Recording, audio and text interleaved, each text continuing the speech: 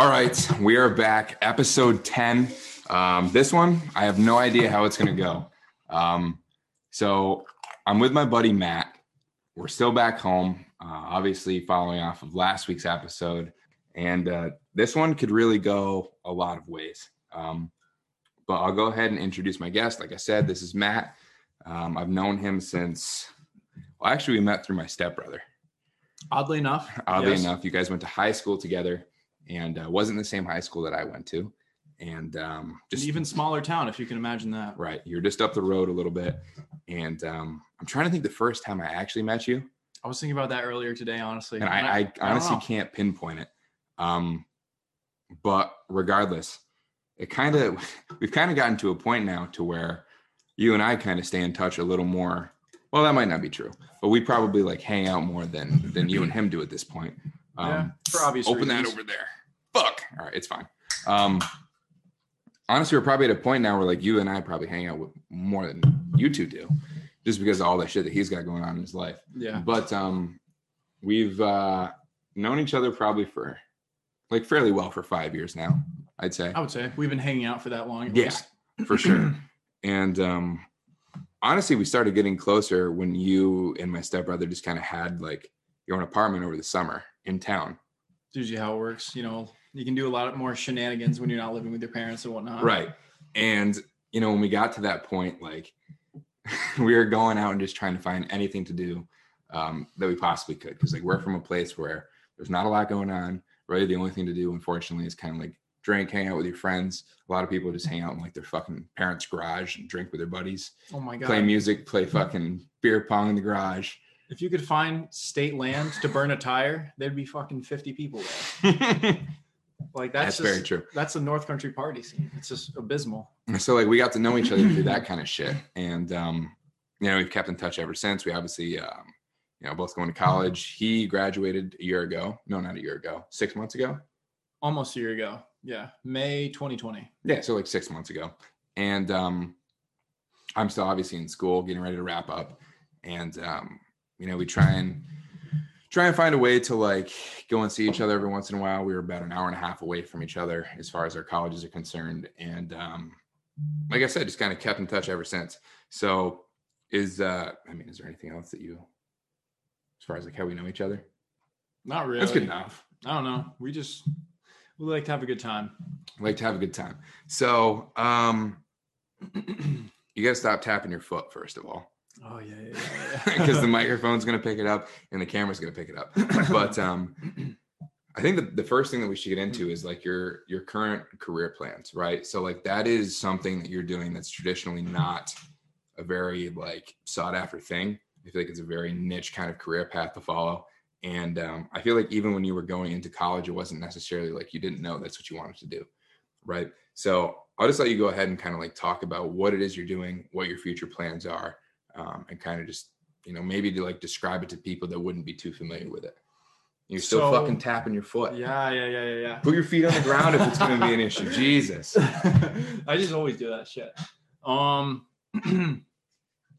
So I invest, I would say, in the more of the realm of speculative finance. So it's not the traditional passive investing where it's like, let's diversify this portfolio. We have stocks, bonds, maybe some options, derivatives, etc. This is a lot more active. It's day trading. I don't like to say that a lot because oftentimes it comes with a bad connotation. Right. A lot of people do it nowadays. Therefore, a lot of people lose money. But at the end of the day, there are people who make a career out of it. It is possible to succeed. They've been doing it since probably, at least as I know of, the 70s. Mm-hmm. But I specifically trade foreign exchange.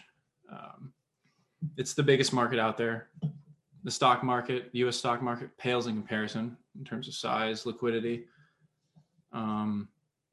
It's a lot more predictable, at least when it comes to my sort of investing. So I've been doing that for 3 years. I started my sophomore year in college. I met this friend at a party. I had him on Snapchat.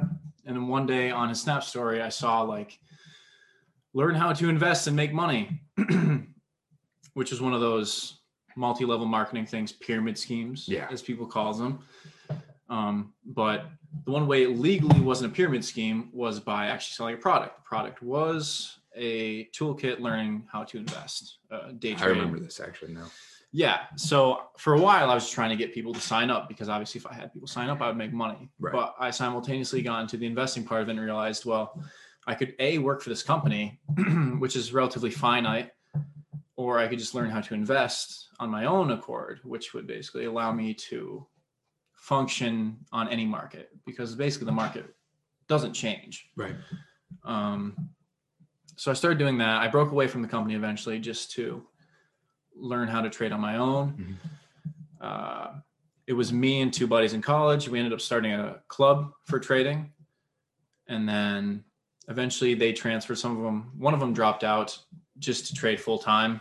But now, flash forward maybe 3 years, I'm working towards trading for a proprietary firm is technically what it's called. Basically, it's just a way of saying an entity that holds investor money.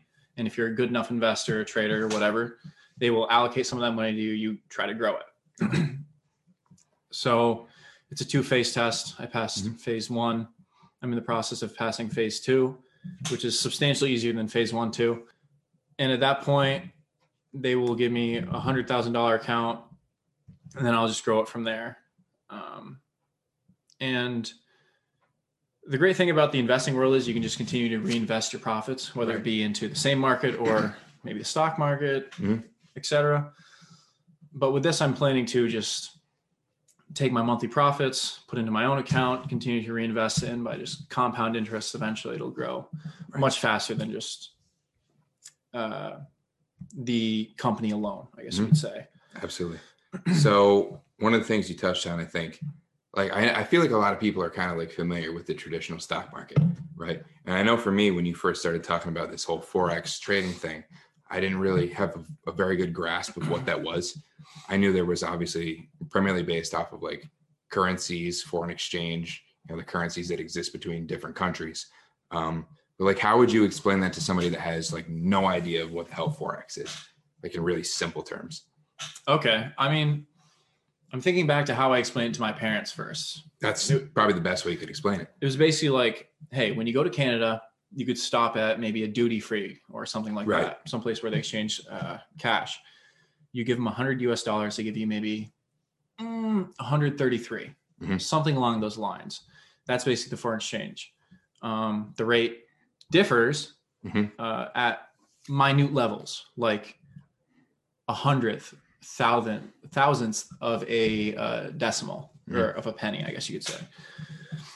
So when you combine that with leverage, which is basically brokers, banks, et cetera, will lend you money to trade like higher amounts.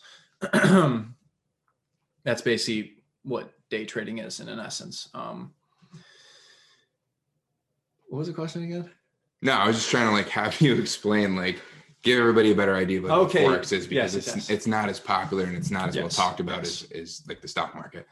Well, I guess because mainly there's nobody really passively invests in Forex. Okay. Whereas passive investing is so popular because it's relatively easy. I mean, you find good stocks, or rather good companies that are going to continue to perform well within the next 20 years or so.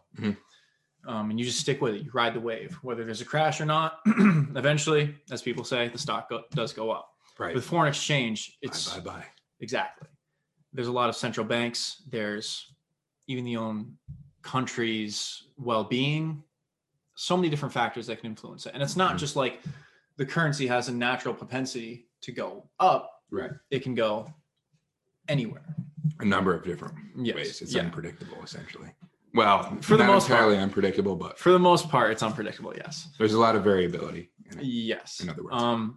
So that's basically the gist of it. It fluctuates at a very tiny level, and what we do is trade off of those levels.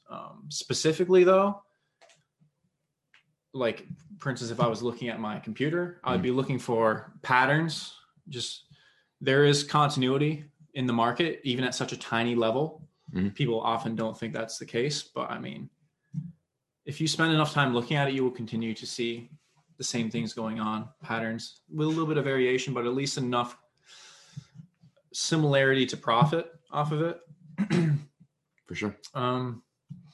Yeah. It's I feel like for a lot of people it's still like a tough concept to grasp.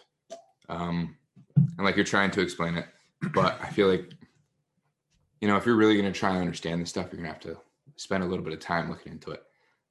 Obviously the whole idea of foreign exchange, well, currency differences basically is the primary, you know, factor behind this.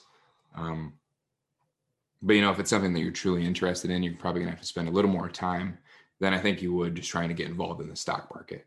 Because we're at a point now in time where like people can just download Robinhood, right? You know, link their bank account and they can be, you know, within minutes buying stocks. And I feel like that's not really the case with Forex. And if it is, not a lot of people know about it. So like, what are your thoughts on that? No, that's not like when it comes to stocks, as I said, I mean, passive investing is usually the way to go. It's just, I mean, even slightly more active investing, it's just the idea of buying and holding for the future. Right. Whereas day trading, I mean, that's the complete antithesis of that. Right. It's in and out multiple times a day. So yeah, certainly there's a lot more, I guess you could say, research going into that. Whereas, for instance, when you learn like upper division finance, it's basically you learn about optimal portfolio diversification, where it's like, yeah, you have to have this much percentage devoted to stocks, speculative stocks. Then there's bonds, safer assets that aren't going to accrue as much, but it's also a lot less risk. It's very easy to learn that, I guess you could say, proportion. But when it comes to day trading, it's like you have to learn how the market moves itself by formations, market structure, timing. It's something you have to just expose yourself to eventually. And that's the only way you're going to see it. Otherwise, it's like you're just looking at just lines going in all different directions. You have no idea what's going on, basically. All right. So there's a lot that has to go into it, realistically. To say the least. It's not just a real simple plan. Despite what people make it seem like, because a lot of people like to brag online, like, oh, I day trade stock. I bought Apple the other day and I gained $10. Yeah. It's like, listen, buddy, wait 3 years. He's going to be down $750 and living in his mom's basement. Like, that's fair. So we kind of touched upon your immediate plan, what hopefully is going to happen in the next several months to a year. But assuming everything goes exactly how you want it to go, let's talk about what your plan is 10 years from now. Basically your 10-year plan and your future, your end goal, I guess you could say. What does that look like? So I guess I'll start a little bit before that. Okay. This is just based off of projected account growth. I should be able to hit 1 million profit by, I think, 2 years, if my calculation is correct, something like that. And that is slightly hopeful, but it's still just as long as I get this 10K account by the next. What would you say would be the low end? Like million is hopeful. Low You're being end, a little pessimistic about it. 6 figures is the absolute low end. I should have 6 figures by within a year easily. All right, I'll race you there. All right, buddy, let's go. It's I mean, it's basically just based on the assumption that my trade setups will continue to work as they had. Because beyond that, it's not even hopeful. It's just I make this much a week on average, multiply that by how many weeks out, account for a couple bad weeks, boom, it's a projected growth. Okay. But so that's 1 to 2 years out from now. Yes. And then so building upon that, looking towards that 10-year goal, what are you thinking? As I said, I'll continue to reinvest my other profits that I get from that company. But eventually I will look to, so these proprietary firms, they're not just online. There's oftentimes in-person proprietary firms, such as like hedge funds. They're basically the same thing, more or less, little tweaks. But I know of a couple of them that'll fund you with up to $1 million, whereas this company only funds you up to $300,000. They're just a smaller company, whatever. Right. So I'll look to get into that. And by then, 1 to 2 years, I'll build my trading reputation, my trading rapport. I'll have like an actual record of my transactions, I guess you could say. Do that for a couple of years. And obviously along the way, see, it's not just I day trade. As I said, I speculate. I function in the realm of speculative finance, which basically means I like to look for high reward, infrequent opportunities, such as market crashes. Like if I would have been as knowledgeable as I was now, I would have tried to capitalize on the potential of the market crash prior to the coronavirus. But Right. You live and you learn. Hit the next one, I guess. Exactly. Work to function on that. I'm not really sure what the economic conditions are looking like for next while. If there's a crash, I'll be ready for it, kind of thing. Mm-hmm. But beyond that, I was also thinking potentially starting my own hedge fund / proprietary firm. Okay. Just because the way I day trade is very, very esoteric. Not many people know about it. Mm-hmm. Like it's a lot lesser known in the community. So I'd like to get a group of like similar minded individuals. And I feel like if you can apply that together, you could probably might have your own little pyramid scheme kind of thing going if you play your cards right. Fuck that shit. We'll just be robbing the markets, if anything, not robbing individual humans. Well, that's something. So if everything goes completely according to plan, aside from just like what your career would look like, where would you like to be as far as like located in the country? Like what kinds of things would you also like to be dabbling in, if everything goes according to plan? Certainly. So definitely I'm not planning on staying in upstate New York for much longer. Thankfully. Hallelujah. Why. I wonder why. Finally get out of this fucking place. I'm planning to either go to California or old PD over here is trying to convince me to go to Nashville. I mean, why not? Definitely wouldn't be bad. I mean, the shenanigans would be absolutely unbelievable. I mean, this is the best time to have like ultimate shenanigans. We finally have like money to fuck around however we want. I know, right? And also their tax policies are pretty way better than fucking New York. Pretty good. But even if you didn't move to Nashville, like still talking like end goal, absolute dream scenario, what do you think? Yeah. So definitely living somewhere warmer for sure. Yeah. And I have to deal with the bullshit winter. Yeah. I mean, that's fucking huge. I hate the winter so much. Definitely. I mean, by then, if everything works out, I will have accrued a good amount of wealth, which I believe that I'm like intelligent enough to be able to solve some sort of major issue that may arise. Homelessness kind of intrigues me a little bit. Oh my God. Because I feel like it's a very simple problem that if you just applied enough time to it, you'd be able to figure out some way to at least reduce the population by a good amount, or at least prevent it. Because I feel like a lot of homelessness is due to simple like financial illiteracy, people taking on debts they don't know about, just not understanding the concept of saving perhaps. So I feel like something like that, something more meaningful. Because I'm gonna, like, the way I look at it, I'm gonna have this money, I'm gonna be retired at a very early age. What am I gonna do? I could sit around and fucking play golf all day and just become fat and eat cheeseburgers. Or I could like use what I think is a given, like intelligence towards something better, I guess. Something useful, something that can benefit more than something just yourself. Practical. Yeah. And also I do like the sort of intellectual challenge that would come with like perhaps solving a major issue such as that. Homelessness, just one example, of course. Along the way, I'd also like to educate myself, I guess. I mean, in terms of what? I do like learning.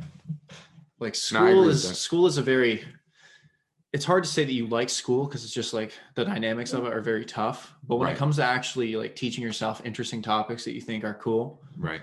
That's part of the problem is like school, like high school, for example, you're being taught things that you don't really have a say in.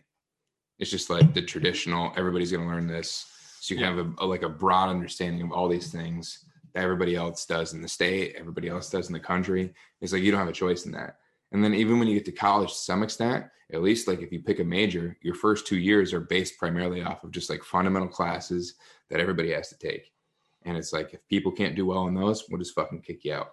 And then maybe your last 2 years, your last 3 years, then you're starting to get into like the specialized classes that have to do with what your major is, that have to do with what you actually want to do in the future. But outside of that, a lot of the stuff that you're being taught isn't relevant to like your genuine interests. Yeah. And like, that's where I feel like, you know, especially for me in the last 2-3 years is like, even just learning about how to do fucking podcasting, learning more about content creation, learning more about the stock market, learning more about like fitness, nutrition, wellness. Like before I came to college, none of this stuff was on my radar. Mm-hmm. But as I've spent more time learning these things, I found out that I kind of have an appetite for learning new things. Right? Because like literally none of these things were on my radar, like I said, at all. No, before I I started college. And now it's like, I'm so glad that I decided to take the time to pursue these things on my own. And, you know, I'm like a shell of the person I used to be because of some of this time that I've taken to learn new things. And that ties into exactly what you're saying is like, if you are successful and you make all this money, you retire early, it's like that shouldn't be it. Like there should be something else. Like you should always be striving for something else. Well, it's not just that, like once you go through the process of, I guess, like becoming an entrepreneur, of becoming successful. And I say like, I like to group, like for instance, like making it D1 in basketball and let's say scoring a job with like a major bank, Goldman Sachs. Mm-hmm. Like those are like, in my eyes, it's the same thing. It's like this level of like success that is so big that it's only achievable by that like process of just like grinding for like ridiculous hours. Like, I don't know, Michael Jordan.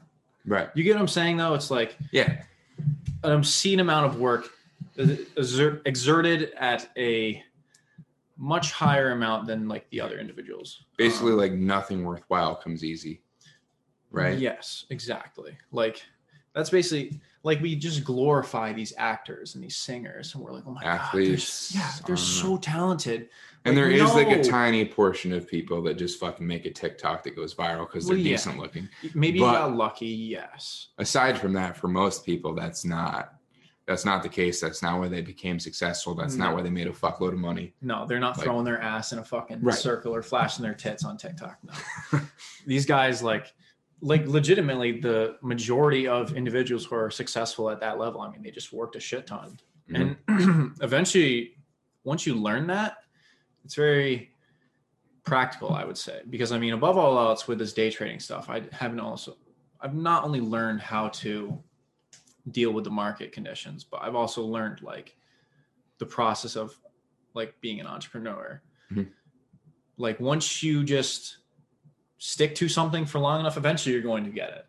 It's inevitable. I mean, my God, that's why I've always said like, I'm never going to quit trading because eventually I know whether it's 5 years down the road, 10 years, I'm going to get it. And then from there, it's just going to be. Like that grind could potentially suck ass and be terrible. And you might not find yourself in the best financial situation within the first 2, 3, 4, maybe even 5 years. But like if you stick with it, literally the sky's the limit. So. Yeah. And let's compare that to, let's say, a 9-to-5 job. You get a 9-to-5 job. I know. But it's only facts though, because you work 8 hours a day, minimum. Some people work up to, I don't know, 12 maybe. No, I'm cutting it 8, but anyway. And you do that for how many years until you retire? Let's say 40 or something like that. Like it's basically the decision of a lot of hard work up front and then just a free life with the entrepreneurship, or it's like a dragged on fucking torture. Mm-hmm. For 40 years. And I mean, whatever. Some people have different preferences, but in my mind, it's like the obvious choice is find a career, go ham at it for a little bit, make enough money where you're living the free life. Cause then for the rest of the time, you can do whatever you want. We're not meant to work for 8 hours a day. Like that just seems a little bit wrong, but people oftentimes take a different track on that. They're not saying, you know, become an entrepreneur. They're like, fuck the whole system. That is a majority of people, honestly. And for some people, you know, that's all right. Like that's what they're looking for. And there are some people out there that enjoy that 9-to-5 kind of gig. And obviously like being an entrepreneur is not the lifestyle for everybody. But I mean, if you kind of look at the people that tend to enjoy what they're doing the most, and the people that tend to like be, you know, fairly more successful than the average person. A lot of those people kind of pursued a passion, you know, one of the things we talk about a lot on this, and just stuck with it, even when people were telling them that you're stupid, this is never going to work, this is a waste of your time. Like, they continue to stick with it through all that shit. And, you know, on the other side, they came out a winner. They came out successful. They came out, you know, to a point to where people, those same people that were saying like, this is a stupid fucking idea, were saying, oh, like, how did you do that? And, you know, sending DMs being like, hey, could you help me out with this? Or like, could you reshare my post on this? Or like, you know, sponsor my business, or, you know, that kind of shit. So a lot of it, I think too, is like a mental game. Oh, dude, it's that's huge. Honestly not even a little bit of it. Like, most of it is a mental game. No, I completely agree. Like, the whole process of going through something like this for such a long time, you learn a lot about yourself, and just a lot about, I guess, certain tricks you can use throughout life. You just get a better outlook on things, I guess, because it's always good to go through struggle. You always come out a lot stronger, I would like to think. Right. Fucking A. No, we're just talking about, like, in general, like how typically, like, the odds would be stacked against somebody in a situation where, like, you know, there's a bunch of people talking shit about what you're doing. There's a bunch of people saying like it was a waste of your time. But when you come out on the other end, all of a sudden everybody wants to try and, like, you know, use you to try and propel themselves in whatever they're doing, whatever they're pursuing. They're ask for sponsorship, you know, whatever it may be. They're trying to ride the wave. Yeah. Exactly. Ride the wave. I mean, in my mind, that's just the I guess path of an entrepreneur. That's to be expected. And that's why, like, oftentimes, because I mean, my dad's side, they don't know a lot about, like, finance, I guess. So when I say, like, yeah, I'm going to do this for a career, he's like, there's no way. It's like a foreign concept. Like, it's like you're literally speaking fucking a different language to them. It's almost not even like saying, no, you'll never do that. It's almost like he has no idea that that's even like a conceivable thing. Yeah. And I've had that. My mom obviously didn't really believe in it for a while. I even had a professor who, speaking of the devil, even had a professor. She worked at Merrill Lynch, was a pretty big bank. She worked on a trading floor. Not exactly the same trading I do, but it's similar in some aspects. She said what I was doing was gambling. This is like a person who's worked on Wall Street. And she said that. But at the end of the day, it's like, I know there are people who make money off of this. As I've said, they've made money off of this for decades now. It's possible. So just find somebody who's making money on this, teach yourself it, and eventually it will work out, whether it's a year from now, 3 years from now, or 5 years from now. Eventually it's going to work. And I mean, the one thing that I really like about day trading in general, or investing, options trading, etc., the scalability is so ridiculous. You know, you can only grow a business so fast, because not only do you need to increase, let's say, the inventory to fill all the sales, you also need to increase the warehouse size to fill all the inventory. Your workers, workforce, and all of that. I mean, I could go on and on about the list of that kind of shit. Yeah, exactly. It's, when it comes to growing businesses, it's very multi-dimensional. But I mean, with investing, it's like the investing's the same. It's just a matter of how much money do you have in your account. Right. I mean, it's essentially you're not too concerned with what everybody else in the company is doing, trying to hire new people, trying to promote people, trying to lay people off that suck at what they're doing. Like, hiring new people, like, all of it is just you. Yeah. So there's a lot less overhead that you're concerned with. Precisely. Either you're good at trading or you fucking suck dick at trading, and you're lining those greedy Wall Street bankers' pockets right now. For sure. So one of the things that you and I have kind of debated in the last few weeks since I've been home is, like, where you want to move to. Obviously, we've decided that this is not where we want to be. There's not a lot going on up here, unfortunately, anymore. One would argue that maybe 20 years ago, this could have been a decent place to be as far as your career path. Like, honestly, like, as far as growing up, it's been a pretty good place, like, especially in high school. Like, kept ourselves out of trouble. Like, there's not a lot to get involved with that could be, like, lead you down the wrong path. But when you get to a point where you're trying to pursue, like, something greater than that, there's not a lot of opportunities here for us. Very small population, you know, a lot of businesses closing down even before COVID. So we've kind of had this debate, especially since I know where I'm going to be, starting this summer, where you're going to end up. So what are you thinking? And, I think you should move to Nashville. I mean, because it'd be a lot of fun. But what are you thinking right now would be the most ideal situation for you? Like the most likely situation that you end up in? I mean, it's tough because for a while I was telling myself California was probably going to be it. But and now all the odds that would point towards California, aside from the time difference, are pointing against that. Well, I definitely think it would be fun because I have past fraternity brothers that live down there. Mm-hmm.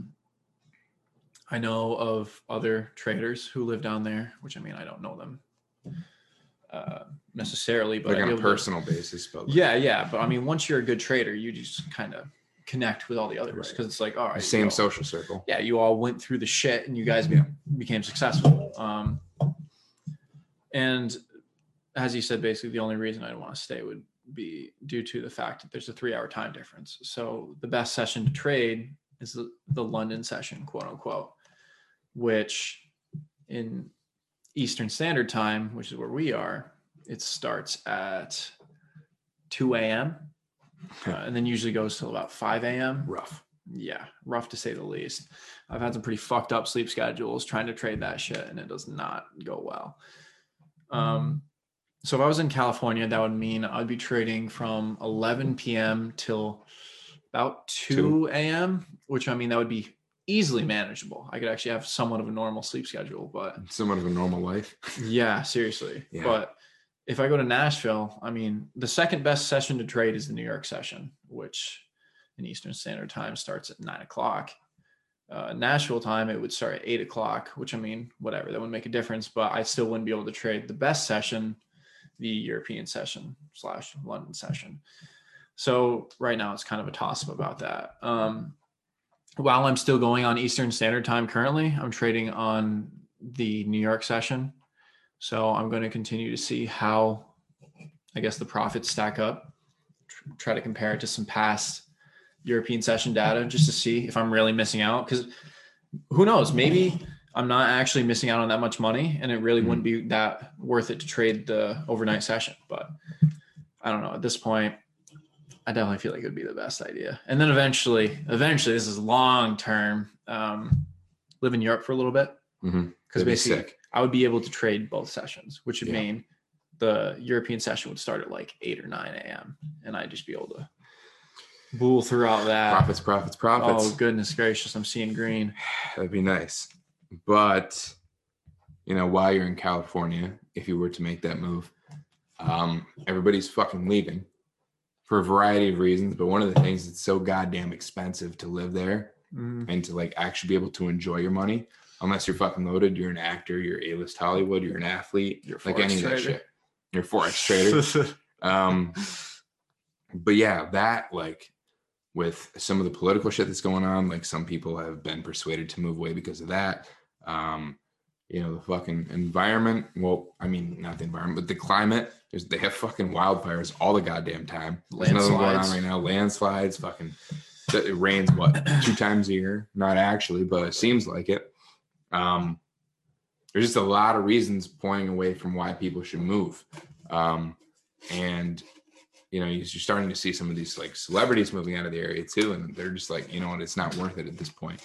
So definitely something for you to think about. Obviously it seems like, yes, you have your friends there, but you guys could be balling out so much more if you took all the money that you're going to make and move somewhere that's not LA, California, just California in general, honestly.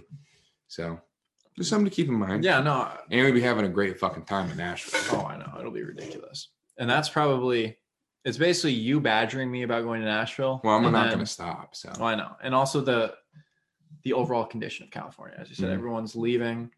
The politics are a little wonky. They're pretty one-sided. Very restrictive at the least. And trying to stay non-partisan on this, but they're very, very restrictive. Taxes are ridiculous. Definitely would not be in my favor. In Nashville, Tennessee, at least anyways. There's some little loophole about capital gains, which is more favorable than other states, I believe. So that would at least be in my favor. I mean, wherever I'm going, it's going to be a good time. Yeah. Nashville, people don't give a fuck. They're open right now, dude. Party without mask on. Jeez Louise. I know, it's crazy. It's literally like a whole other world. Yeah, I can't even remember that world at this point. I mean, that was what? It's been so long. 8 months I mean, ago? like 10 months ago. Holy shit. It was like, well, no, like, I don't know, somewhere in that realm. But honestly, it seems a completely different world. But let's just take a second and think about what Nashville would be like. Just for a minute. Let's just think about it. Because like I'm going to get to live it. Mm-hmm. But if you get to live it with me, we'd be living a little better because we could split the cost of a place. You know, somewhere close to Broadway, all the bars. I'm hearing a lot of country music. A lot of country music, which isn't a bad thing. Beef jerky. Cowboy hats. A lot of breweries. A lot of moonshine. Absolutely gorgeous women. I can only imagine. I mean, I've never been, but I imagine they're better. It's the number one bachelorette city. All the bachelorette parties go there. They fucking do the pedal tours. They go out to all the bars on Broadway. Say less. It's popping. I'm down. But you want to go to California instead, where everybody's moving away from. Hey, there's some pretty good looking women in California too, though. For now, until they all decide to move too. Yeah, the Californians, they got Hollywood. You know because everybody's trying to be fucking some sort of actor or celebrity. Look, I don't know. Believe me, I would not choose California if it wasn't for the time change. That's basically it. I mean, there's still Las Vegas and, well, Nevada, I guess, and a couple other states, I believe, but I just don't know people. I'm going to at least know a few people before going to an area. Just so we can have that base to start off with. I mean, I only partially know a handful of people down there. And when I say handful, I mean maybe like 3, and that's not super well. Nashville? Yeah. So, I mean, we'll see what happens. But we're about halfway through right now. I think we're going to go ahead and pause it, take a little break, then we'll come back and get right back into it. Does that sound good to you? I need to get more Pringles. So we kind of left off at a point where I think it'd be good to go into you giving some advice to people that would be kind of following like a similar path to you, even though you're not quite where you want to be yet. Like, what would you say to people trying to pursue something similar? So first and foremost, I always like to say, find an edge and exploit it. So what that means is whether it be winning a high percentage of trades that award you a little bit or winning a low percentage of trades that win you a lot. There's multiple ways to succeed in day trading, I guess is what I'm trying to say. Multiple different strategies. Stick to one strategy. Just go at it for, maybe it'll take a year, maybe it'll take 2 years. It took me 2 years with this specific strategy of mine, but I finally understand it. Have solid risk management, which basically referring to what I was just talking about. Combine that with the statistical edge and just exploit it to your benefit. So for instance, when it comes to my day trades, generally speaking, if I have a loss, that'll occur 40% of the time. 60% of the time, I'll have a win. The win will be, let's just say 1.5%. The loss when it occurs is like 0.5%. So automatically, just due to the asymmetric profit, I guess you could say, I'll be profitable, you know, because I mean, 60% of the time you're winning anyways, plus you're winning more than you lose. Different people do it different ways. I have another strategy where I lose the majority of the time, but the payout is so big that eventually over time you'll be profitable. It doesn't really matter.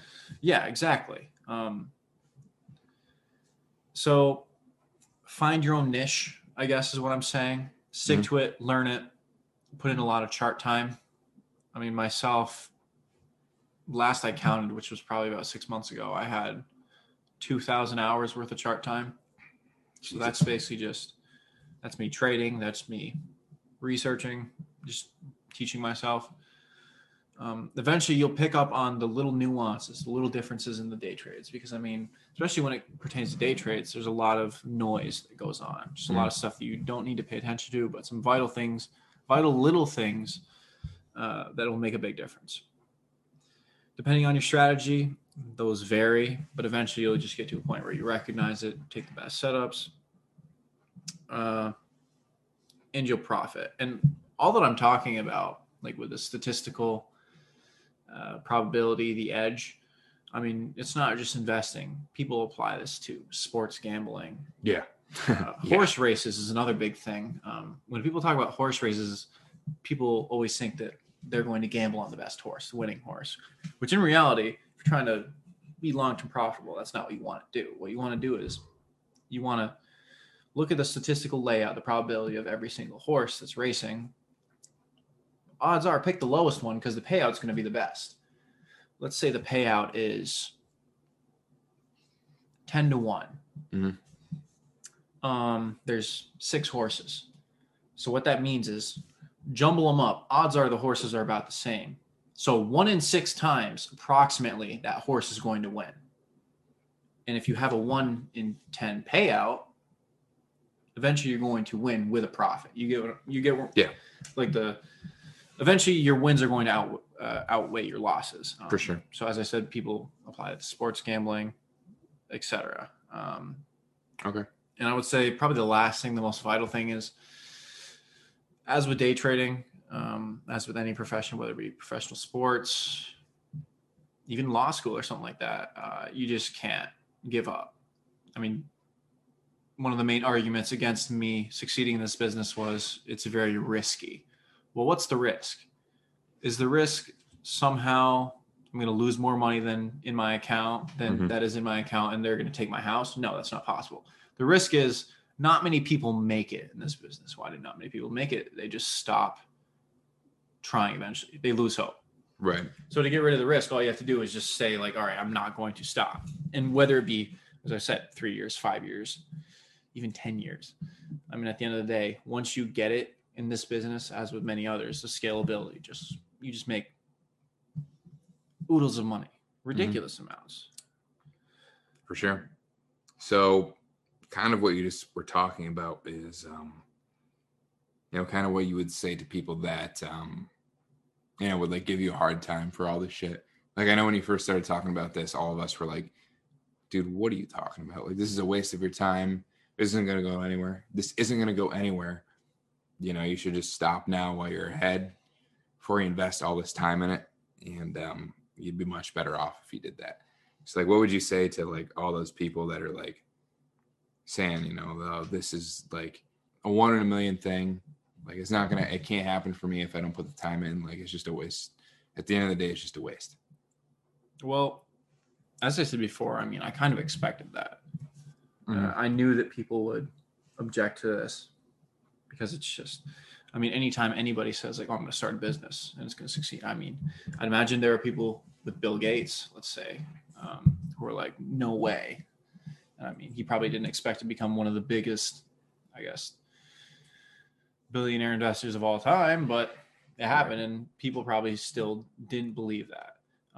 So it's a typical attribute of becoming an entrepreneur, I guess you could say. And I understood that from an early point, so it didn't really bother me. But simultaneously, people who say that it wouldn't work, it's always kind of like, I hate to say it fuels me because it seems like very cliche, like I'm in a fucking sports movie or something. And I'm like, I'm going to get better. Just like fucking, no, fuck that shit. But legitimately, it's like in my mind, I'm just thinking like that one moment when I'm actually making a lot of money. And it's just like proving the people wrong. It's a very poetic justice, I guess you could say. Yeah. There's definitely something to look forward to. And it does push you forward a bit. Because especially when it comes to like what I was just talking about, not giving up and sticking to this, it's a lot easier said than done. It's not just, you can't just be like, oh, I'm just not going to give up. If it was that easy, everyone would do it. You have to have a lot of things preventing you to, a lot of motivations. And this was definitely one of mine, I would say, would be the ability to prove everyone wrong. You just wanted to flex on everybody. Oh my God. I mean, not that much, but definitely some people who were like a bit more pessimistic towards it. Mhm. Like, oh my God, my dad, I'm gonna flip him off. Fuck you, Dad. Throw a fucking stink bomb at his house, something. But no, I mean, it's whatever you can find to push you towards that finish line is always a good thing. Absolutely. And I mean, that's realistically, as I said, that's the only way you can do it. I mean, unless you have a reason to be able to get up every day and work towards this entrepreneurial venture for maybe like 8 to 12 hours and not get paid for it immediately, you're not going to be able to make it. It's as simple as that, I guess. But also the whole idea of a 9 to 5, as I said, it's very ridiculous to me. I don't think we should be working that many hours a day. Mm-hmm. I mean, maybe we're used to it, and I'm not saying anything about like, economic structure or whatnot, but I definitely just think like we all have the ability not to. It sucks, the process of going through it, but at the end of the day, there's a light at the end of the tunnel that is, I would say, a lot better than just like slaving away for 40 years. And finally, I would just say, find me in 6 months. 6 months. 6 months. 6 months at the latest. That's a very conservative number. I would say the next 3 months personally, but okay, let's go 6 months. Why not? I'll probably be around on 2.0 eventually, and I can update you. All right. I'll let the people know how you're doing. Of course. So we're getting to a point now to where typically we'll be wrapping up. So what I like to try and do here is give, whoever's on the pod a chance to kind of bring whatever topic that they have towards the end, and we can just discuss it. Bullshit. It doesn't have to be anything serious. It can be serious. Whatever you kind of want to roll with to kind of close out the episode. I'll leave it in your hands. So there's definitely a lot of topics that intrigue me. There is. Topic capitalism always. Yeah, capitalism. It always is interesting. It's an interesting discussion for me. College experiences never bad, but I would say, as I'm an investor, even though I work on the more smaller time frames, I still pay attention to the overall market sentiment. And I would say the overall condition of the economy is a very interesting one, and one that is probably going to surprise people, because I feel like I'm not. Well, actually, let me just stop there. Without me saying anything, what do you think the economy is going to look like in the next year? Let's just say year. 2 years, maybe. So I would say, based off of, everything that's gone on in the last year, a lot of people, including myself at one point, would kind of point towards things have to improve at some point, right? Like drastically on a large scale for basically everybody. But the weird thing is we've kind of seen that with all the crazy shit that's going on, how, the stock market is not necessarily responding, in accordance with that. What, the fucking Dow, or was it the Dow or the S&P? I mean, same idea basically, but mainly. I mean, what am I saying? Yeah, absolutely. It's basically hitting an all-time high right now, more or less, right? And if you take all the things that are going on into consideration, it's like why is that the case? Something just doesn't add up. So, for me, it's like, once we get a vaccine, once things start to look kind of like back to normal, how they used to be, one would like to think that things are going to go back to normal. But I think there's also this overwhelming sense that it's not necessarily the case. We have a new, presidency getting ready to take office. All the things with the virus, all the things with the social injustice issues that we've had over the last year. It just doesn't seem to point towards the fact that things are going to clear up that easily. And, at this point, I kind of get the sense that as far as the economy is concerned, we might have somewhat more of a significant dip than we do a spike. So it's kind of where I'm at. And that's kind of some of the research that I've done in the last few weeks, as far as like investing in stocks and some of the conversations that we've kind of had, behind closed doors. So that's kind of my 2 cents and thoughts of where we're headed. I mean, that's fair. It's certainly fair. There's a lot to unravel there, but Yeah, I guess from a Main Street perspective, I mean, that's just the average individual may or may not own stock. I mean, things seem halfway decent, unless you're a business owner, obviously. yeah. Small business owner, that is. I mean, things are definitely looking pretty grim, but overall, I mean, the stock market is doing tremendously. It's reached new highs within the last 3 weeks. But you have to consider the fact that we're not fully open. We're working maybe at like max 60%. And that's absolute max. 50%, I would say, is more likely, but probably even less than that, considering a lot of places are only open 50%. Some places aren't even open. So things don't make sense.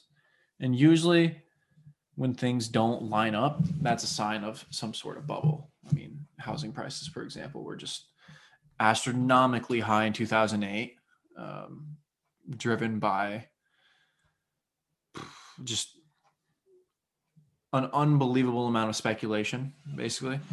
So in the same sense, I mean, why is the stock market so high when it shouldn't be, is basically what I'm saying. But the real issue, I believe, is not going to come from the stock market. It's more going to be a crisis with the US dollar. Okay. Which on the surface may not seem like a huge deal, but we have to take into consideration that the US dollar is the world reserve currency, which basically means other countries are confident enough in the US dollar to basically just hold large amounts of it. Mm-hmm. It's basically the backup. Like everybody accepts US dollars, more or less.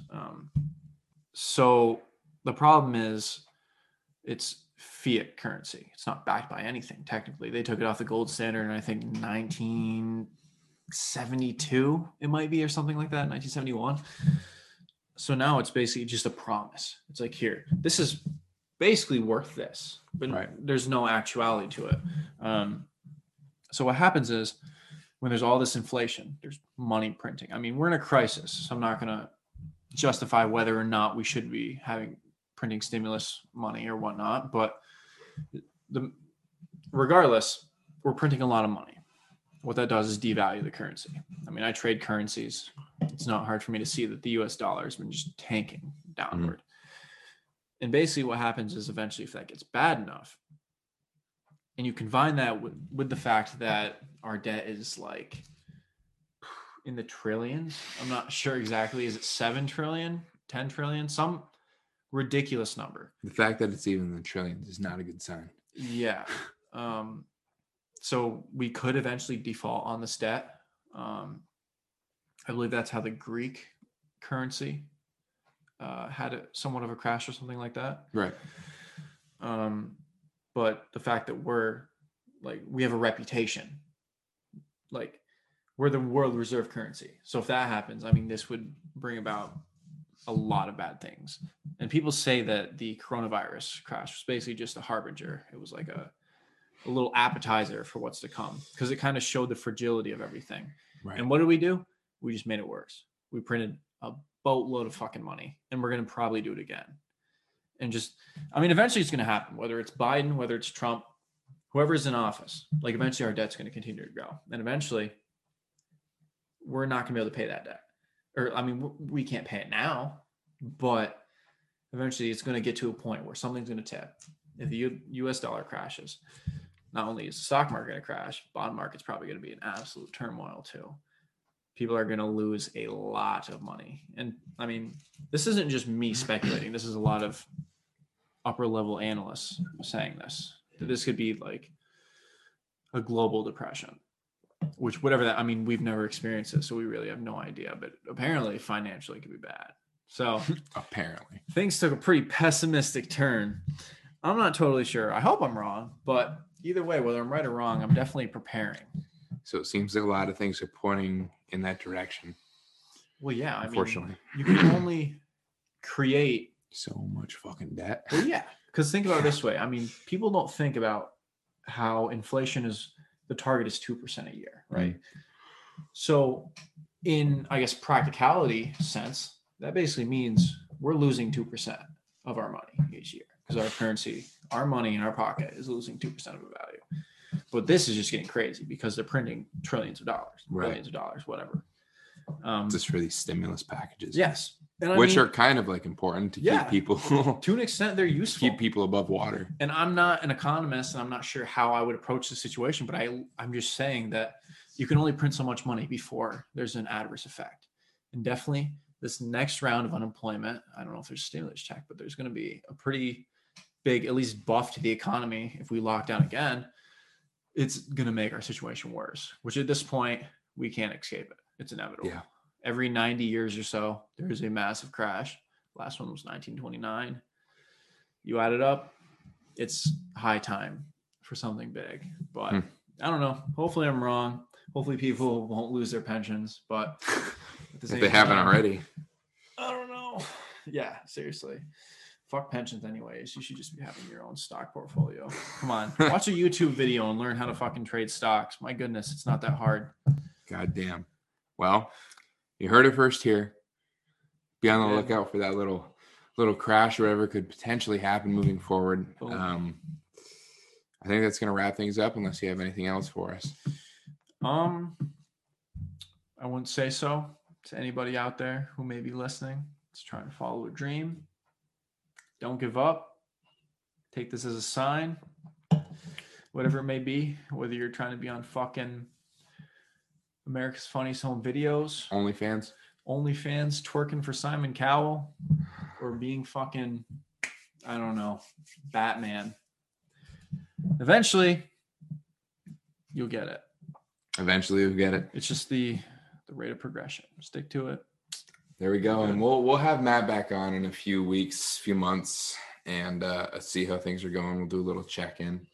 And hopefully if things go well, we'll have him on a few more times in the near future, and maybe a few more times in the somewhat distant future. But thanks again, guys, for all your support. I really appreciate it.